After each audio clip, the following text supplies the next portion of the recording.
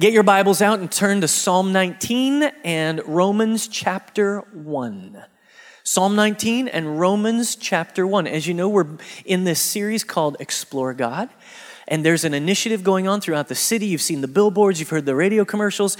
There's all these places where you can see people being encouraged to have spiritual conversations. That's what Explore God is really all about. It's about encouraging people to talk about God and ask questions. And so this series is all about some of the tough questions that people have about God. Last week we talked about, does life even have a purpose?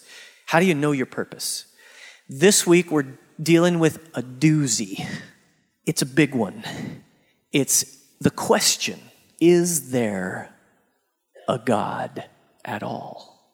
Is there a God? And this question is meaningful to people. I'm going to talk to you about it. I'm going to challenge you to think differently about it. I might challenge you to, in a way that helps you in your conversation with people. But to get us started, let's look at this video about people asking the question, is there a God?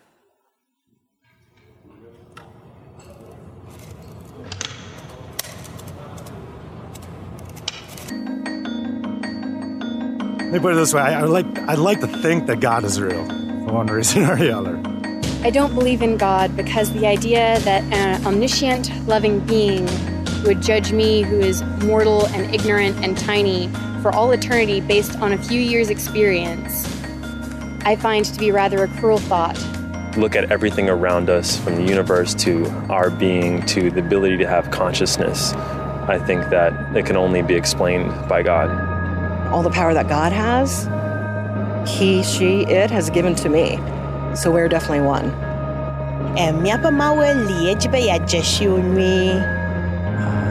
I hope there's something else out there. It'd be fun to experience whatever God has in store next. Either that or we're all just evolved apes. There's so many things where it's just like that couldn't have just happened. Like that has to have something behind it, and I believe that something's God.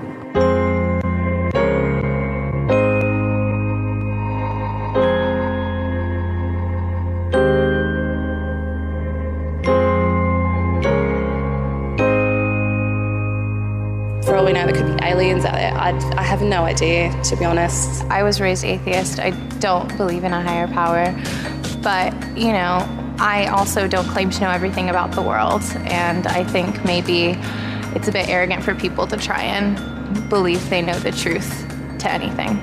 For me, yes, it's obvious. There are like so many things, for me personally, so many things that I've been through, and after that I'm like, oh, that had to be God. The pat answer is that how can there be no God when there's all this beauty around us? But I think about evolution and science and all of that kind of thing and think, how can you not just accept it the way it is? I really don't know what to believe, to be quite honest, so it's kind of just really just living it day by day and just trying to be a really good person. I don't know if there is one. I just pretend, I guess, and hope that there's something else out there.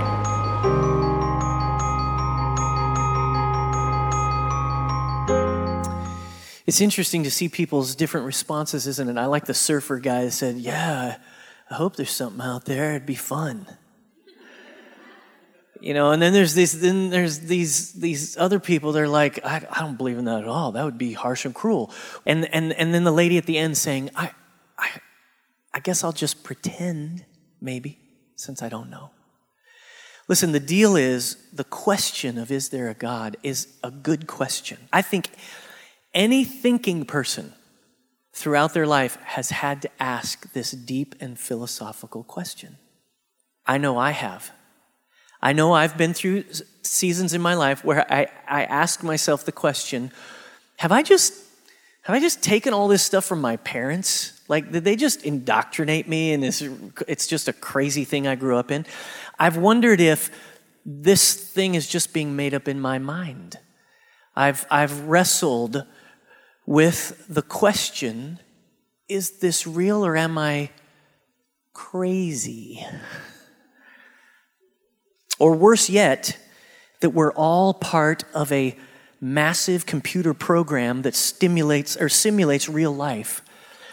Because our bodies are all actually housed in liquid pods generating 1.21 gigawatts of power, providing energy to a post-apocalyptic sun-scorched world. That would be awful, wouldn't it? It's called the Matrix. This question often goes off course, and we start talking about proofs and texts in the Bible and different things about science, and we get in arguments about all this stuff, and then we end up talking about stupid things like, did Adam have a belly button? Did Adam have? He didn't have his mom. He didn't have a mom. He didn't have an umbilical cord. So weird. We all think about this question from time to time. Even if we conclude that we do not believe, it's merely impossible not to wrestle with this and to have dialogue with others about it. The good news is that God is not intimidated by our questions.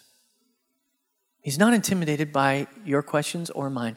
I remember when the church was just starting, we were just a little launch team, group of people getting together, and I had a guy who was helping us, and we're having meetings every week, and we're having worship services, and we're getting ready to launch in September, and this guy called me and said, I want to have lunch with you. So I went and met him for lunch, and he sat down, and he said, I've really been hesitant about this lunch because I haven't known how to tell you this. He's like, I don't believe. He's like, he's like, my wife believes. She's like, she's totally in, but I don't believe. And I've always sort of talked about being an agnostic, but only because I don't have to deal with all the atheist people or the atheist haters. He's like, I have serious doubts about what this is, about whether God really exists, about why we think this way and what the Bible says. He says, I have serious doubts I'm wrestling with. He described to me how in churches he'd been in the past where he had been in part of small groups where he would be there, they would all be talking about stuff, and he didn't ever feel free enough to say or to voice his doubts or to question them or to wrestle with them with somebody. In fact, what he said to me was very profound. He said, I feel like an imposter. I feel like an imposter here. Because it's so funny, because he was like, I love this church planting thing. This is cool. This is really fun to start something new. I want to be involved in that. I just don't know about God. And I said, great. You're perfect. You're perfect for this job. You're perfect for what we're doing. Because I want One Chapel to be a place where people can belong before they actually know exactly what they believe. Because that's the only way they will realize what they should believe, by the way, and what the Bible has to say, is if they can belong long enough for their belief system to be changed and challenged. And as they begin to believe differently about who God is, and He begins to meet them where they are, that they begin to become all that He wants them to be. But they got to belong first before they can really do that. And whether it's belonging because they entered the family of God, because they got born again and they confessed their belief in God, but they don't know what to believe at all, or whether it's because they're searching and struggling and seeking and trying to figure it out, I want people to be comfortable here, that they can work through that. And I want all of you to make sure that you make people around you comfortable who are wrestling. Doesn't mean we can't challenge one another. Doesn't mean we can't talk about deep and meaningful things. But we've got to do it in a way that's respectful and gentle. And we'll read about that as we go through here. So I want to start with what the Bible says about a few things. And then we're going to talk a little philosophy. And then I'm going to show you a little video about molecular biology. So Psalm 19, verse 1. It says, the heavens declare the glory of God. The skies proclaim the work of His hands. Day after day they pour forth speech. Night after night they reveal knowledge. They have no speech. They use no words. No sound is heard from them. Yet their voice goes out into all the earth. Their words to the ends of the world.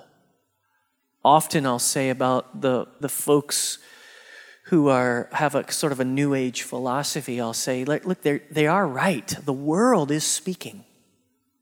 The world is connected. There are vibrations. There is a voice. Sometimes they just are listening or connected to the wrong spirit. They're connected with the tree instead of to God. And so I think this is an interesting passage where the psalmist says, look, God is speaking all over creation. He's speaking through creation. If you turn over to Romans chapter 1, flip over there to Romans 1 in the New Testament. You go a long ways to the right in your Bible. And all the way to Romans chapter 1, if you're looking in your Bible, find verse 19. Romans chapter 1, verse 19. And this is the Apostle Paul, and he's describing how creation speaks to us as well. He says, what may be known about God is plain to them. He's talking about people of the earth who don't necessarily know God, but he's saying it's made plain to them because God has made it plain to them. For since the creation of the world, God's invisible qualities, his eternal power and divine nature have been clearly seen, being understood from what has been made, so that people are without excuse. That's a powerful idea that says people all over the world have this innate sense that there may be something out there. There may be someone out there. I want you to think about how the earth and the universe, scientists say it this way, they say it's tuned perfectly. It's perfectly designed for us to inhabit the earth. And the earth and nature has so many of these little nuances and intricate details that it does suggest something. It does suggest a designer. The earth is perfectly aligned and fine-tuned for us to live, to breathe, to function, to replenish. The earth constantly is replenishing itself. I can't remember, so many times I've heard people talk about how the population of the world is going to keep using it up. And indeed, the population of the world is using up the resources, but then we seem to find more. But then we figure out ways in which to better utilize the things that God has given us. Did you know that Christians should be some of the best environmentalists? Because we're supposed to take care of what God has created. And as we learn how to care for creation even better, we find that it has a replenishing dynamic, that it constantly is replenishing itself. So it perpetuates all of life. It has life for many life forms. It's an incredible thing. Did you hear about Voyager 1? Not only is the earth made, it's fine-tuned, but the universe seems to be tuned in a way that makes it so that planets can form. And Voyager 1 was launched in 1977. How many of you remember that? You are so old.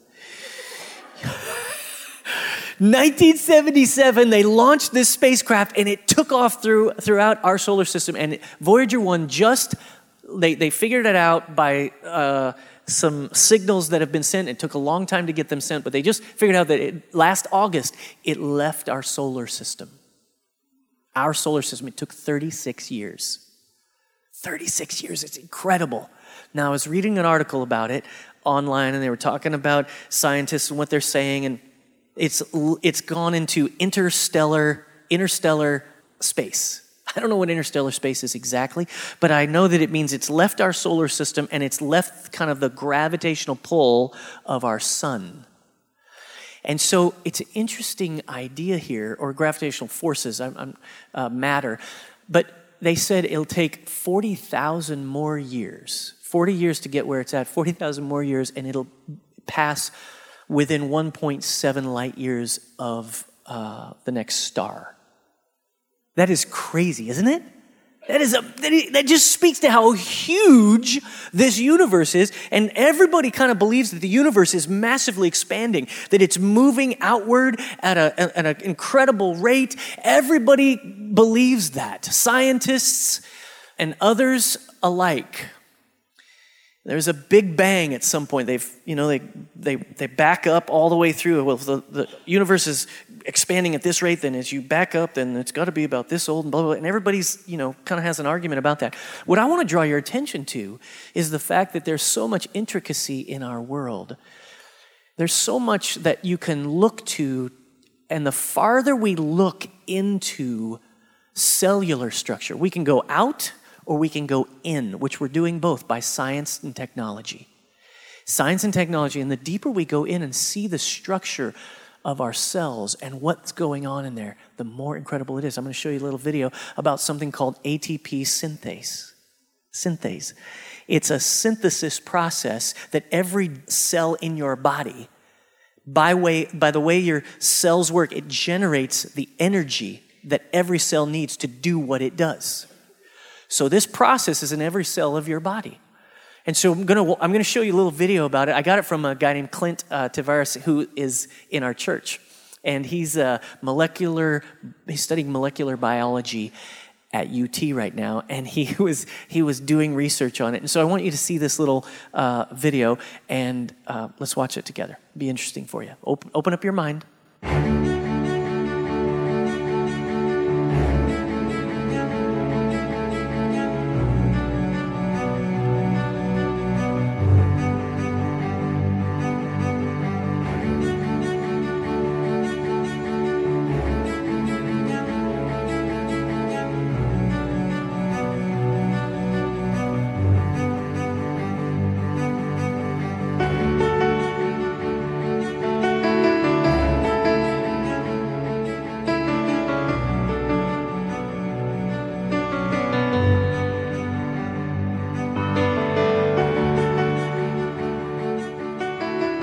It's been called one of the wonders of the molecular world, an amazing nanoscale machine. ATP synthase is a high-tech micromolecular power generator inside the cells of your body.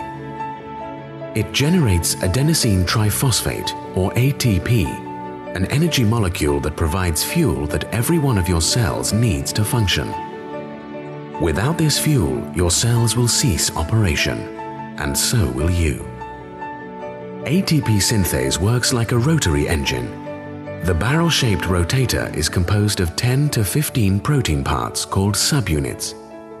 The rotator spins around, transmitting mechanical energy into the drive shaft of the machine, which helps make ATP. This drive shaft has a specially placed bump that opens and closes parts as the drive shaft spins around. This bump opens special protein subunits on the bottom of the machine.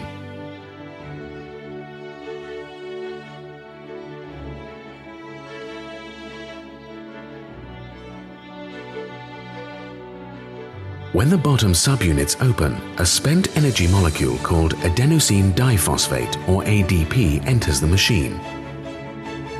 The mechanical motion causes the ADP to bind with an additional phosphate group, creating the ATP energy molecule.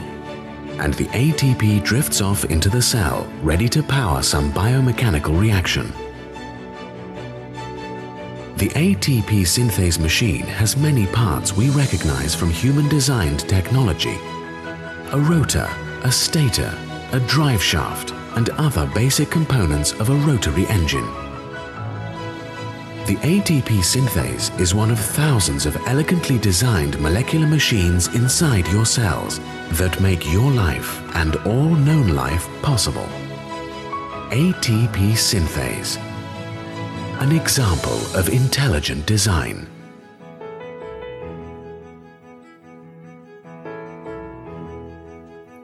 Okay, so obviously, right, it's animation, but scientists are looking deeper and deeper into the structure of our cells. And it just, the Bible says that each person is fearfully and wonderfully made.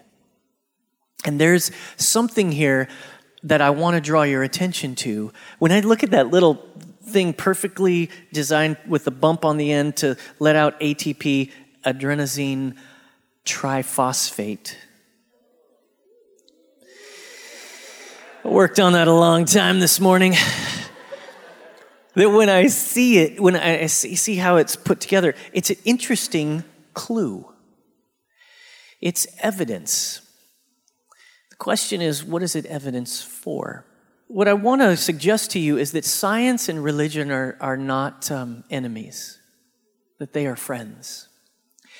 And that the more science and the more technology that we get in our modern world, I believe the more that we get to confirm some things that we believe. I'll give you an example.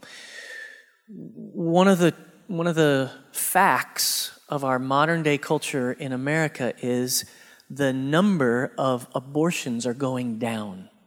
They have been for years. I don't think it's because of all the people trying to, storm the abortion clinics or any of that, or even the political argument.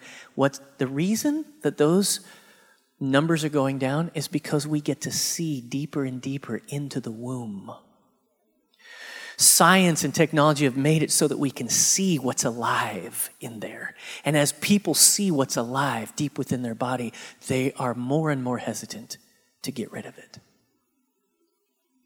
Science is our friend. We should never, that's a nice quote for today. Science is our friend.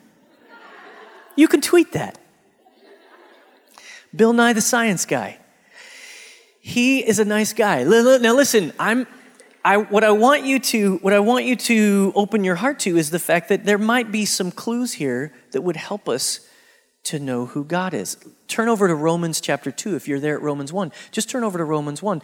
And I want to go to a little bit different subject. Because I don't think it's just about creation. There aren't clues just in creation. Romans 2 says, verse 14. Romans 2:14, it says, when outsiders who have never heard of God's law follow it, more or less by instinct, they confirm its truth by their obedience. They show that God's law is not something alien imposed on us from without, but woven into the very fabric of our creation. There is something deep within them that echoes God's yes and no, right and wrong. Now listen, there's a lot of injustice in the world. Tons of injustice in the world, and it is horrible. But the fact that we know that there's injustice, the fact that there's something innate in people to wrestle with right and wrong, it might be a clue. It might be evidence that there's something more to this world than just our own existence trying to survive. The fact that we all recognize it, that worldwide there are inherent standards of justice, might mean that God has hardwired it into us. Now, the problem with the question, is there a God, is that it cannot be proven. It cannot be proven. You cannot prove to anyone that there is a God. Nor can people prove that there is not a God. If you want to get into philosophy, we could get deep, knee-deep, neck-deep into philosophical discussions, and people do online every day. Go check out the blogs. It's sickening. But I do think that there are reasons why we should have these discussions in a way that is helpful and honest. And I turn to Tim Keller again from the book, The Reason for God. I want to recommend it to you a second time this week because I think it's worth reading if you're wrestling with these ideas, because he writes in this book about all of our beliefs from a point of view of logic. He starts with logic versus starting with the scripture. He ends up confirming the scripture, but he starts with logic because nobody wants to hear the scripture if they don't believe in God. They don't believe the Bible. That doesn't hold any water in the conversation. So you have to kind of wrestle a little bit with some of the other elements of the discussion, which means philosophy. And what Tim Keller, he's a pastor in New York City. He's a brilliant writer and a brilliant teacher. What he says is there's something called strong rationalism that everybody tends to want to gravitate to. Strong rationalism is, I want airtight proof. I want proof, and I want you to provide it for me. Can I tell you, as a Christian, you don't have to provide airtight proof for anybody, especially not God. God can provide his own proof. All right? You don't have to feel the pressure of that because it's really unrealistic. You can't prove with an incontrovertible argument. Another big word to know and say. You can't prove it that he's there, that he exists.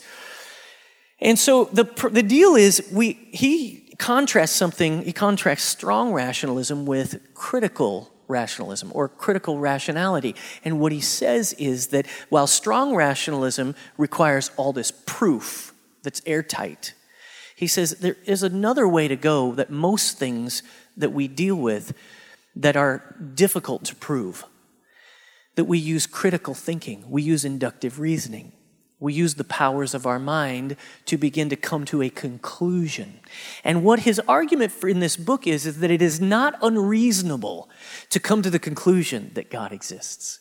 That it is not irrational to come to the conclusion that there might be a God who designed it all and created it all. That it is not foolishness and stupidity.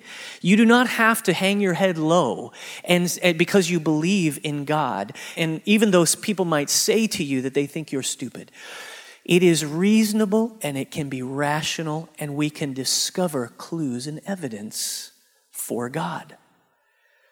So don't let that happen to you. Here's some of the clues that he outlines and that we can talk about. All right, a couple of them we've already talked about. Are these clues or are they clue killers? When you're in the discussion, are these clues that God exists, or are they clues that there's something else, some other way that all of this happened? All right, so let's deal with the first one, all right? The Big Bang theory, all right? The Big Bang is obvious to all, right? Scientists and I believe in a Big Bang. I just believe in a Big Banger. There was a person there who made it happen. And the way it works is they just trace the way that the universe is expanding. They trace the way that things have developed, and they begin to trace it back to a certain origin. The problem is nobody was there at that time, right? You, me, or anybody else. But all of us can believe there was a start. All of us can agree that there was a start. But what does that mean? We don't know what was there before. Sometimes people say, well, maybe it just caused itself. It was just internal combustion of some other entity that we don't know about. Number two, the universe is perfectly tuned to support organic and human life, but we don't know why it is. No matter who you are as a scientist, you can talk about how perfectly designed and tuned it is, and you can say that it happened randomly, or there was random selection, or there was some sort of survival of the fittest process, which, by the way, does exist within our natural laws of creation. But what is the conclusion of it? Scientists don't know why it's that way. They just know it's true.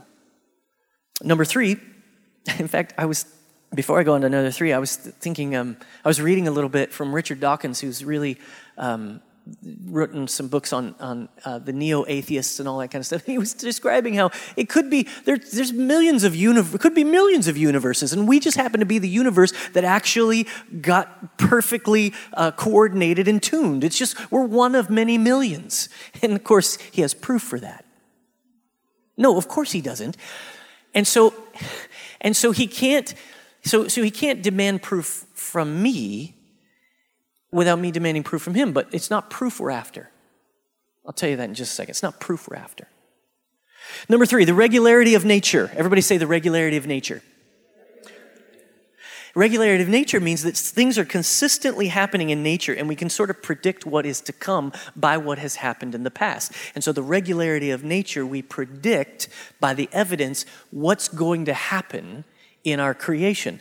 But it is completely without proof. We don't really know. We just use our powers of inductive reasoning, right? Okay, we all do that. Number four, beauty, love, and meaning are important aspects of life, but only as a means of survival. This is the argument. That beauty is not real. It's just a way that we see the world by our own biological evolutionary development, that we create these things to survive. Love is really not a feeling. It's not a decision. It's just a thing that was created within our brains and our experiences as a way of developing. Biological evolution would dictate that we need love to survive. So it develops in us as a human species. But within this argument is a catch. So if beauty and love and meaning and purpose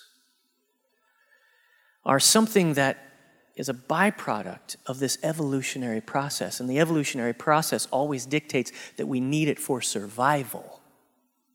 That we need it for survival. Why all over the world do different cultures and different people groups come up with the concept of God? Why is it here in the first place?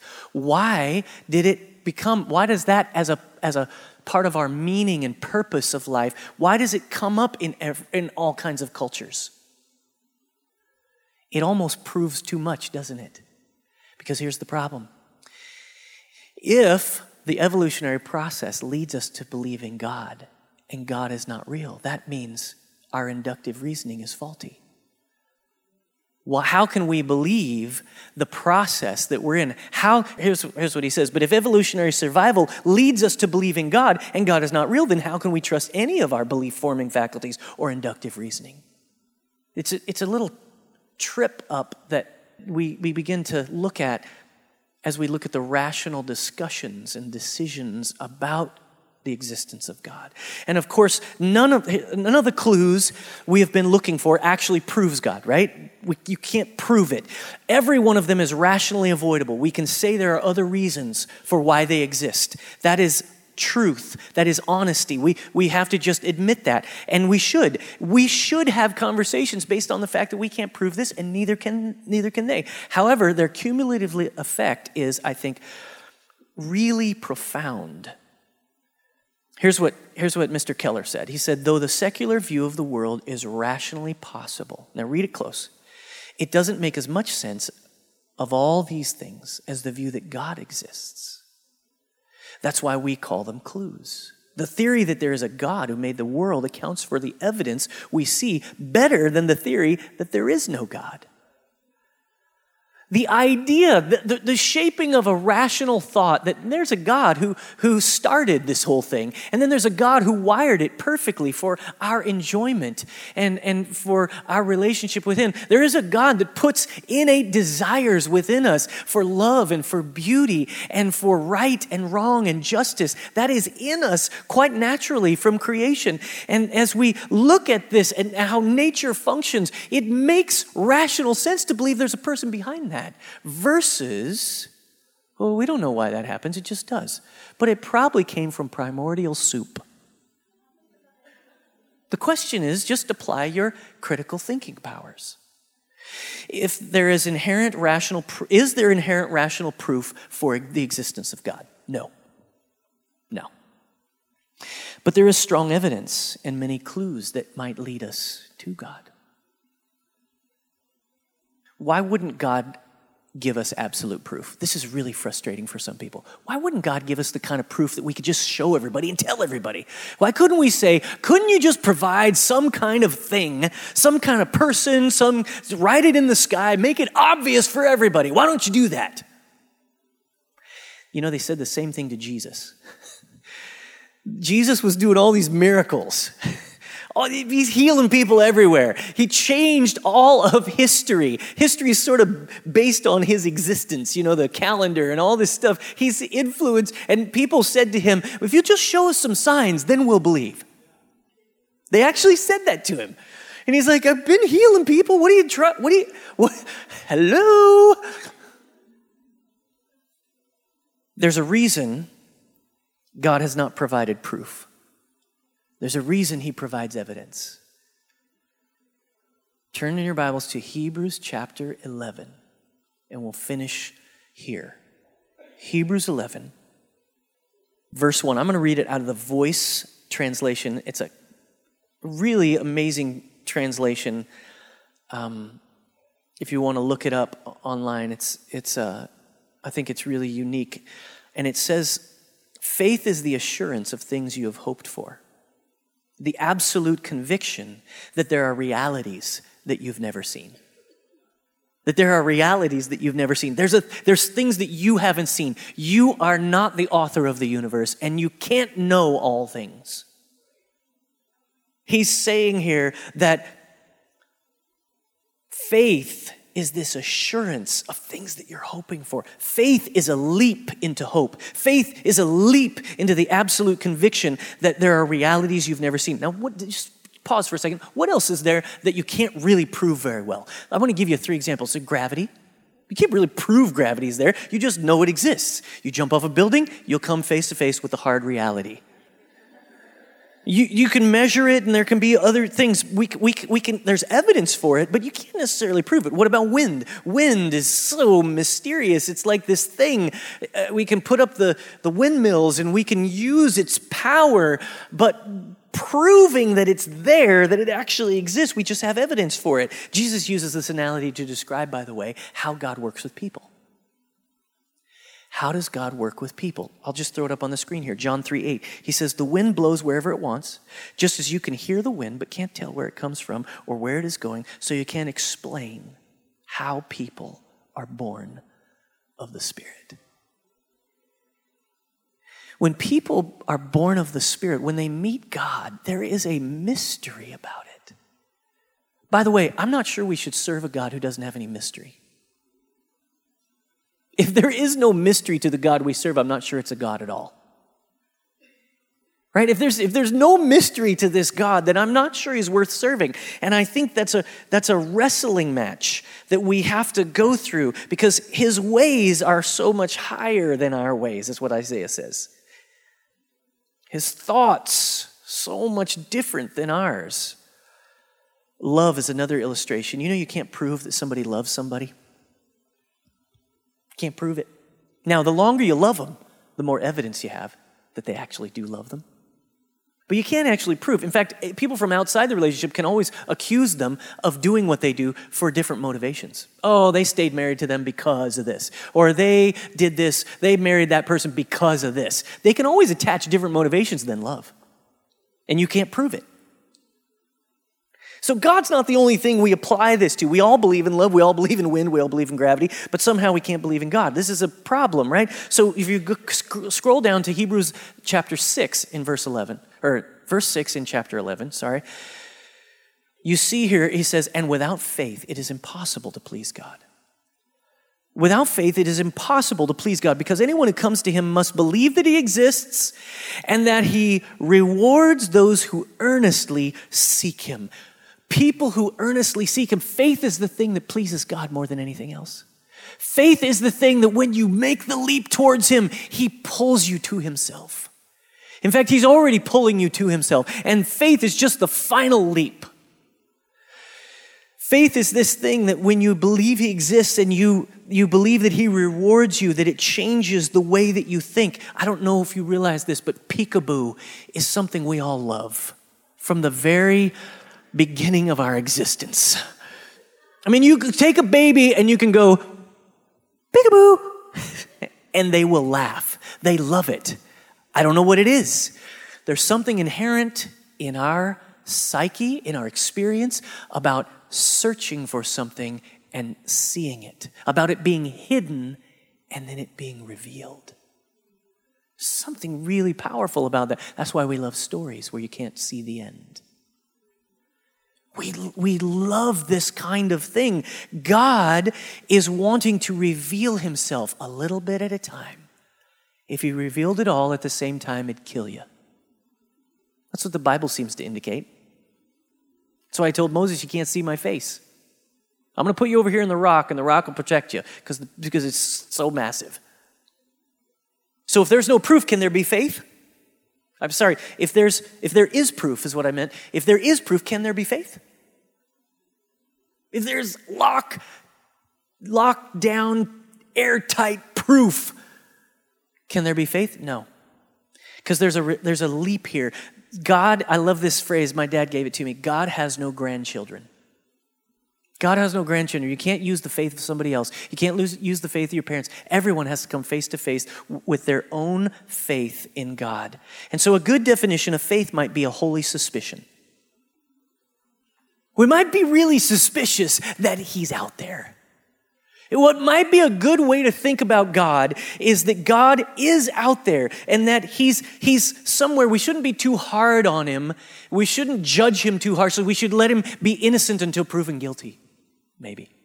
That we should have a holy suspicion, and that this suspicion is that he is active, he's at work, that the Bible could be true, that the dynamics of our lives only make sense if we include him and invite him into our lives. What about you? Is the evidence convincing? Are you among people who believe in God but maybe act like he doesn't exist? What you think about God is defining. A.W. Tozer said it. He said, what comes into our minds when we think about God is the most important thing about us. So I want you to imagine with me, what would happen if we all decided we're really going to let our lives revolve around this being, this person, the God of the universe? If each person were to live not only as if God exists, but like he cares for us and has a plan for us. And what would change in our lives, in our families, in our schools? What would change in our neighborhoods if we actually sort of lived like this is the truth all the time? What if we lived like there are clues? We didn't have to jam it down anybody's throat. We didn't have to get into a big argument on Facebook. That we could actually believe that there's evidence and have confidence in the evidence that we see and the dialogue that can continue and the experience we have, that we have confidence, we have boldness. Here's what Peter said, last verse, and then we'll pray.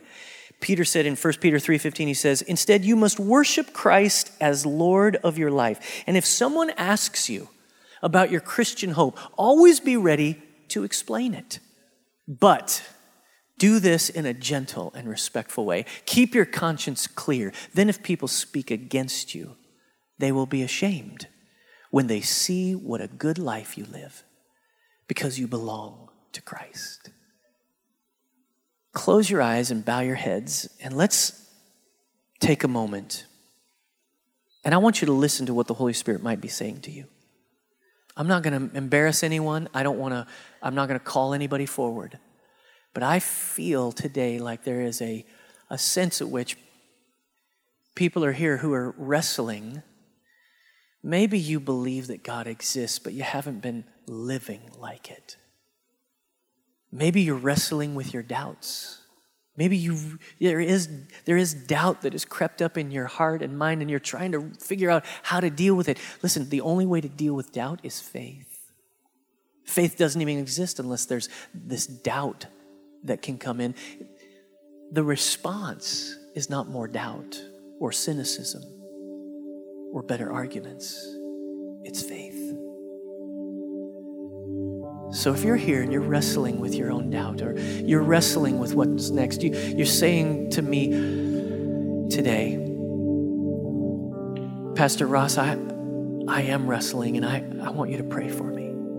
Pastor Ross, I want to believe. I want to make the leap, but it's just so hard for me. I need God to help me. Maybe you've never seen God as a person who wants to have a relationship with you. But today, somehow you hear it deep inside you. Do you want to say, Pastor, please pray for me? I want to commit my life to God. And so all over the room with your heads bowed and eyes closed, I don't want anybody looking around. If that's you and that describes you, and you want to say, Pastor, please pray for me. Please pray with me. I want to make that leap of faith. Just lift up your hand all over the room. All over the room. Anybody there? Yeah, I see you over here. Way back in the back. Anybody else? I want to make this leap. Yep, I see you down here, down front. Who else? I want to live like I really believe he exists. I see you, ma'am. It's such a great decision. I see you, brother. I see you back here. I want to make a decision to leap out in faith, to believe that he exists and to live like he exists. Anybody else? Anybody else? Yep, I see you back here on the right.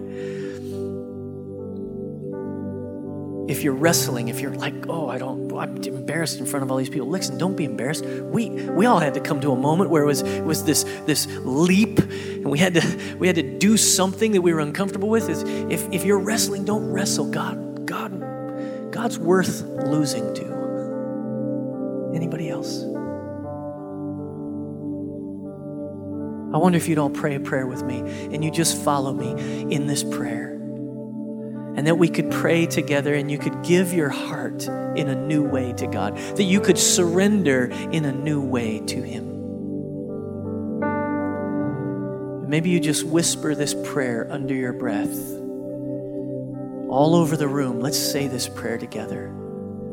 In fact, let's say it out loud if you're comfortable with that. All across the room, everybody in the room, let's say this prayer together. You repeat after me. Say, Heavenly Father, thank you for revealing yourself through Jesus, through creation, through my own heart. Forgive me for my failures, doing my own thing, doing whatever I wanted to do. I give my life to you. I surrender today. Give me a new start. Make my heart new. Change my thinking. Change my heart so that I can understand you, so that I can learn from you, so that I can have a relationship with you. Thank you for your mercy. Thank you for your kindness. I choose you. I choose you. Father, I pray that you'd help all of us choose you, to choose you with the evidence at our disposal and the clues that you seem to be giving us. Would you help us to choose you in everything? Choose to revolve our lives around you. Choose to live as if you really exist and you're active and involved in the affairs of our lives. Choose you by leaping in faith toward you, that we won't shrink back, that we won't be full of fear and doubt, but that you would help us to live by faith so that we can please you, so that we can receive the reward that you have for us. We love you. We thank you for this in Jesus' name. Amen.